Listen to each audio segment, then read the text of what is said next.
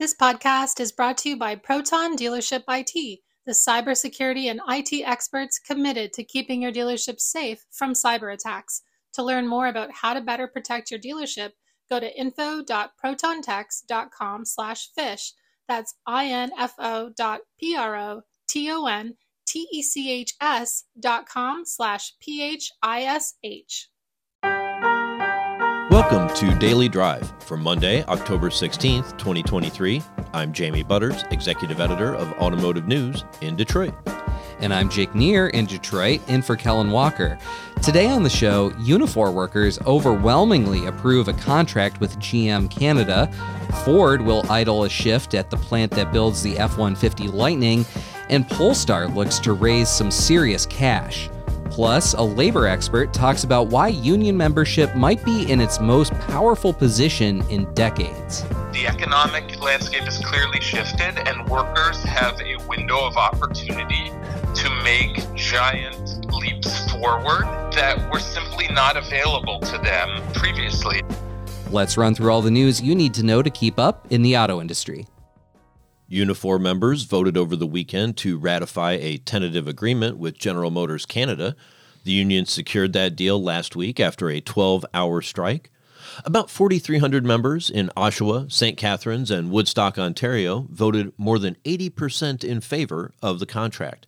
Among other gains for workers, it promises pay increases of nearly 20% for longtime workers over the 3-year term, a compression of the wage progression grid, and bonuses of $10,000 Canadian, about $7,300 in U.S. dollars, for full-timers. Union President Lana Payne said the deal offers, quote, life-changing improvements for members. Fitting with Unifor's pattern bargaining strategy, the GM deal closely tracks with the union's agreement with Ford of Canada last month. Now that 3-year deals with Ford and GM are locked in, Unifor is expected to turn its attention to reopening bargaining with Stellantis in the coming days. Ford Executive Chair Bill Ford is imploring UAW leaders to end their month-long strike before it further hurts the economy and cripples the automaker's ability to compete against the likes of Tesla and Toyota. Ford spoke from the company's historic Rouge complex in Dearborn, Michigan this morning. He said the industry was at a crossroads during this round of contract negotiations. Choosing the right path isn't just about Ford's future and our ability to compete. This is about the future of the American automobile industry. The UAW leaders have called us the enemy in these negotiations, but I will never consider our employees as enemies. This should not be Ford versus the UAW. It should be Ford and the UAW versus Toyota, Honda, Tesla, and all the Chinese companies that want to enter our home market. Ford said he purposely had not discussed the negotiations publicly until now, but wanted to speak up because of his perspective. He's been part of every set of UAW contract talks since 1982, a few years after he joined the company. He says he's the most pro-union leader in the industry. The union last week abruptly escalated the strike to Ford Motors' largest and most profitable plant, Kentucky Truck in Louisville, and signaled a new phase of the talks with more unpredictability. Meanwhile, Ford Motor will temporarily cut one of 3 shifts at the Michigan plant that builds the electric F-150 Lightning pickup. The automaker cites multiple constraints, including supply chain issues. Ford said the cuts are unrelated to the UAW strike. It said the move takes effect today and would affect about 700 jobs. The automaker said it will rotate the shift that is being idled and did not say how long the production cut would last. Ford said it was, quote, working through processing and delivering vehicles held for quality checks after restarting production in August. And Polestar is taking steps to raise more capital as the electric car maker struggles with an increasingly strained balance sheet and continued cash burn. The company may seek to raise as much as $1 billion. That's according to a filing last week with the Securities and Exchange Commission. The move would allow Polestar to sell different types of shares gradually over a period of time. The EV startup has been struggling to gain market share due to software delays and competition from Tesla and Chinese manufacturers that are selling battery-powered models at lower prices. Polestar lost more than $300 million in the second quarter. It said in August that it's funded through the end of the year and is working on options for the period after that. Its shares have dropped sharply this year amid worries over meeting deliveries. And those are today's headlines. Jamie, so Ford, GM down in Canada in terms of the Unifor bargaining there. What about Stellantis? What should we expect as they go to their third and final of the Detroit 3 to get a deal worked out? This is new territory because Stellantis did not exist the last time Unifor or the UAW were negotiating contracts with the Detroit 3. So you've got a new CEO, a company that's French and American rather than Italian and American with FCA. So it's a little bit different dynamic, but we certainly saw very cordial professional relationships between Unifor and Stellantis. Heading into the talks. The pattern should be pretty well set, so it ought to be a pretty easy deal to finish off, but we'll see how it plays out. Always a little bit iffy in this round of negotiations this year to make any bold predictions. Take nothing for granted. Yep. Coming up, we'll hear from a labor expert about how the UAW and Unifor are benefiting from and accelerating momentum for the labor movement on both sides of the border. That's next on Daily Drive.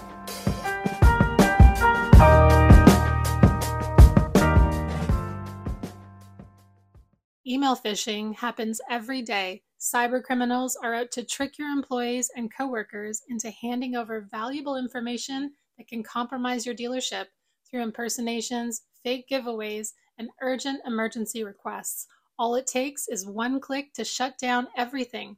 Phishing is the leading cybersecurity concern for dealerships. Without the proper training and protection, your business is left vulnerable to ever-evolving attacks. One day you click an email, and the next thing you know, you get a call from your IT guy. Your email has been compromised. Shut down immediately. Stories of attacks and their consequences come flooding in every day, and all it takes is one click to shut down your dealership. You have enough to worry about as it is. Don't add getting hacked to the list. Let Proton Dealership IT help ensure you are fully protected, and learn how at info.protontex.com/fish. That's info.protontex.com/PHISH. The auto industry's shift to carbon neutrality is here and it's accelerating. But is it enough? This is a moral imperative, an economic imperative, a moment of peril, but also a moment of extraordinary possibilities. No more hesitancy, no more excuses, no more waiting for the others to move first. There is simply no more time for that.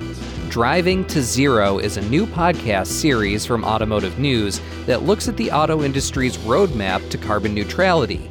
We take a big picture look at the environmental, political, and social trends pushing the move toward a greener future. And we pull back the curtain on how these decisions are being made at the highest levels. I said, the headline that you need is GM believes in an all-electric future. And I think Dan Ammon and Mary Barra pretty much said the same thing, which is like, but we don't. Spoiler alert, they came around to that idea. Find out how and much more. I'm Jake Neer. Join me and Automotive News Executive Editor Jamie Butters on Driving to Zero, available now wherever you get your podcasts. Welcome back to Daily Drive. I'm Jamie Butters with Jake Neer. UAW President Shawn Fain has gained, arguably, a celebrity status over the course of this round of negotiations with the Detroit 3. Brock University labor professor Larry Savage says it's an element of these talks that we haven't seen in a very long time. Savage spoke with Greg Layson of our sibling publication, Automotive News Canada, on the most recent episode of the Automotive News Canada podcast. They spoke before Unifor members overwhelmingly ratified a contract with General Motors. Let me start by asking you this. How would you describe these contract talks on both sides of the border? Fascinating and unprecedented and multi-layered.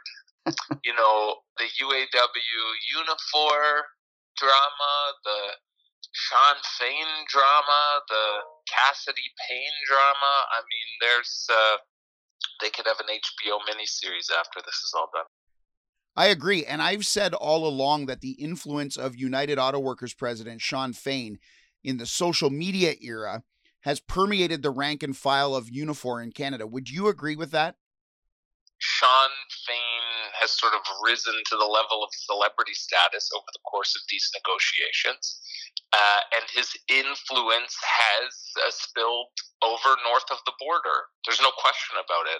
I think that in the Ford tentative agreement, the 54% ratification vote kind of screamed out for an explanation, given that the tentative agreement was one of, if not the best deal the union had ever achieved for its members. And so that begs the question, why did 46% of members vote against it? And I think part of the answer lies in the fact that Sean Fain and the UAW really raised auto workers' expectations on both sides of the border.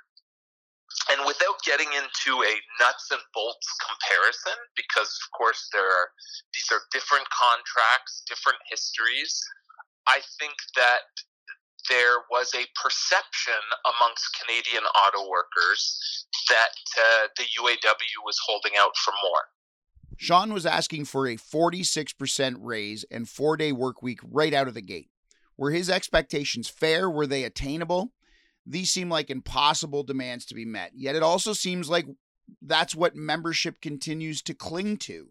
Yeah, I mean, I think Fain himself, acknowledged that the demands were audacious. Mm-hmm. But the one thing you can't deny is that they're resonating with people, and not just with UAW members. Like, public opinion in the United States is with the UAW. And I think that part of this is a recognition of the fact that within the UAW, people see this as a golden opportunity to catch up after years of concession bargaining and belt tightening. But the other part of it, I think, that spills beyond the UAW is that coming out of the pandemic, that workers more generally are fed up and they're in more of a mood to fight back. And the UAW, in the way that it has framed its fight with the D3, the strike strategy that has pursued with the D3, I think is very clearly energizing the base in a way that we haven't seen for quite some time. Have workers ever been in a more powerful bargaining position? I don't know if I'd be bold enough to say that in all of history, but certainly since the turn of the century, I think workers have more bargaining power than we've seen. Let me say it this way. The landscape has clearly shifted. The economic landscape has clearly shifted, and workers have a window of opportunity to make giant leaps forward that were simply not available to them previously. And part of this is reactive, like it's catching up to issues like persistently high inflation. Yeah. But of course, it's also a response to sky-high profits at the D3, right? It's like without those sky-high profits, you wouldn't be seeing these bargaining demands. And I think it also speaks to Fain as a particular kind of leader and the frame that he's sort of leaning into, that this is a fight not just against the D3, but against the billionaire class, like a very Bernie Sanders populist approach to collective bargaining. That, again, it's like he got the president at a UAW picket line. No one had that on their bingo card at the start of negotiations. Sean Fain seems to have pushed all the right buttons to get his membership and the general public, to some extent, as you mentioned, engaged and on his side. Is he one of the better labor leaders we've ever seen? I mean, he's tapping into a broader class resentment that is definitely helping his cause. And of course, here's the thing, though. The proof will be in the pudding, right? Right. It's difficult to assess how successful the UAW strategy is without seeing tentative contracts or ratified contracts. Mm-hmm.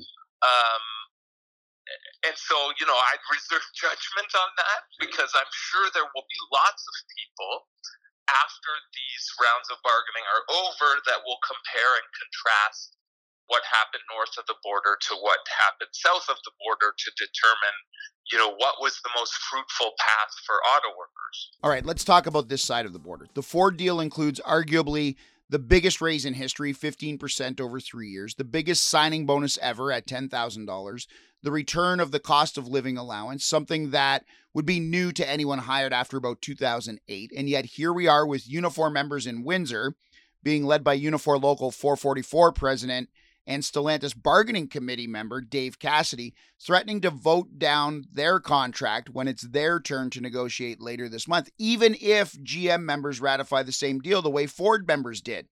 Did you expect this to be the end of pattern bargaining? Or maybe how close are we to seeing the end of pattern bargaining? Well, we haven't seen anything quite like this, and I do wonder how much of it has to do with Dave Cassidy as an individual versus what's happening more broadly. Yeah, I think people need to keep in mind that Cassidy ran against Payne for the presidency of the union last year. Yep. That's sort of, I don't know how relevant that is, but I think it sort of adds color to the intrigue. Let's put it that way. But as the union skilled trades chair and the president of Local 444, he has an established power base in the union that absolutely has the capacity to tank a tentative agreement at Stellantis. And of course, as you know, he's made no secret of the fact that he wants to see a better contract. But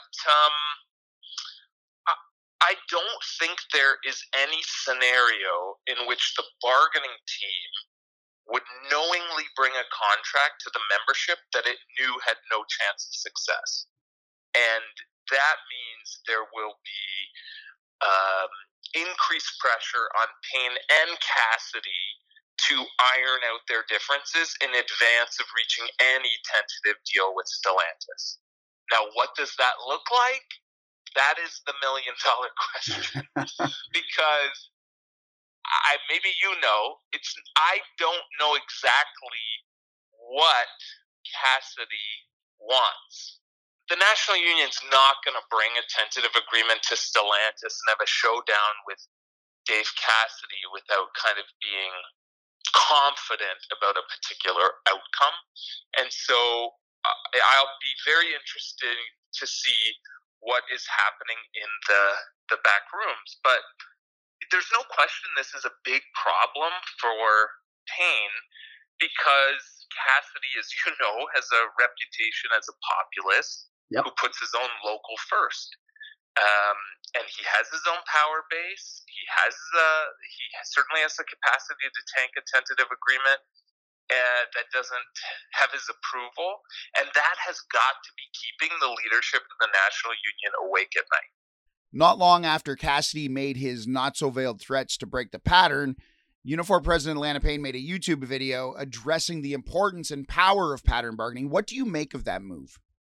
The National Union, I think, is being very deliberate to do some member education around pattern bargaining, its importance historically, and of course, I think Payne is right that historically pattern bargaining was used to ensure the D3 couldn't pit workers against one another as part of a race to the bottom, and that it's clearly true that pattern bargaining has helped preserve relatively higher wages in the automotive sector.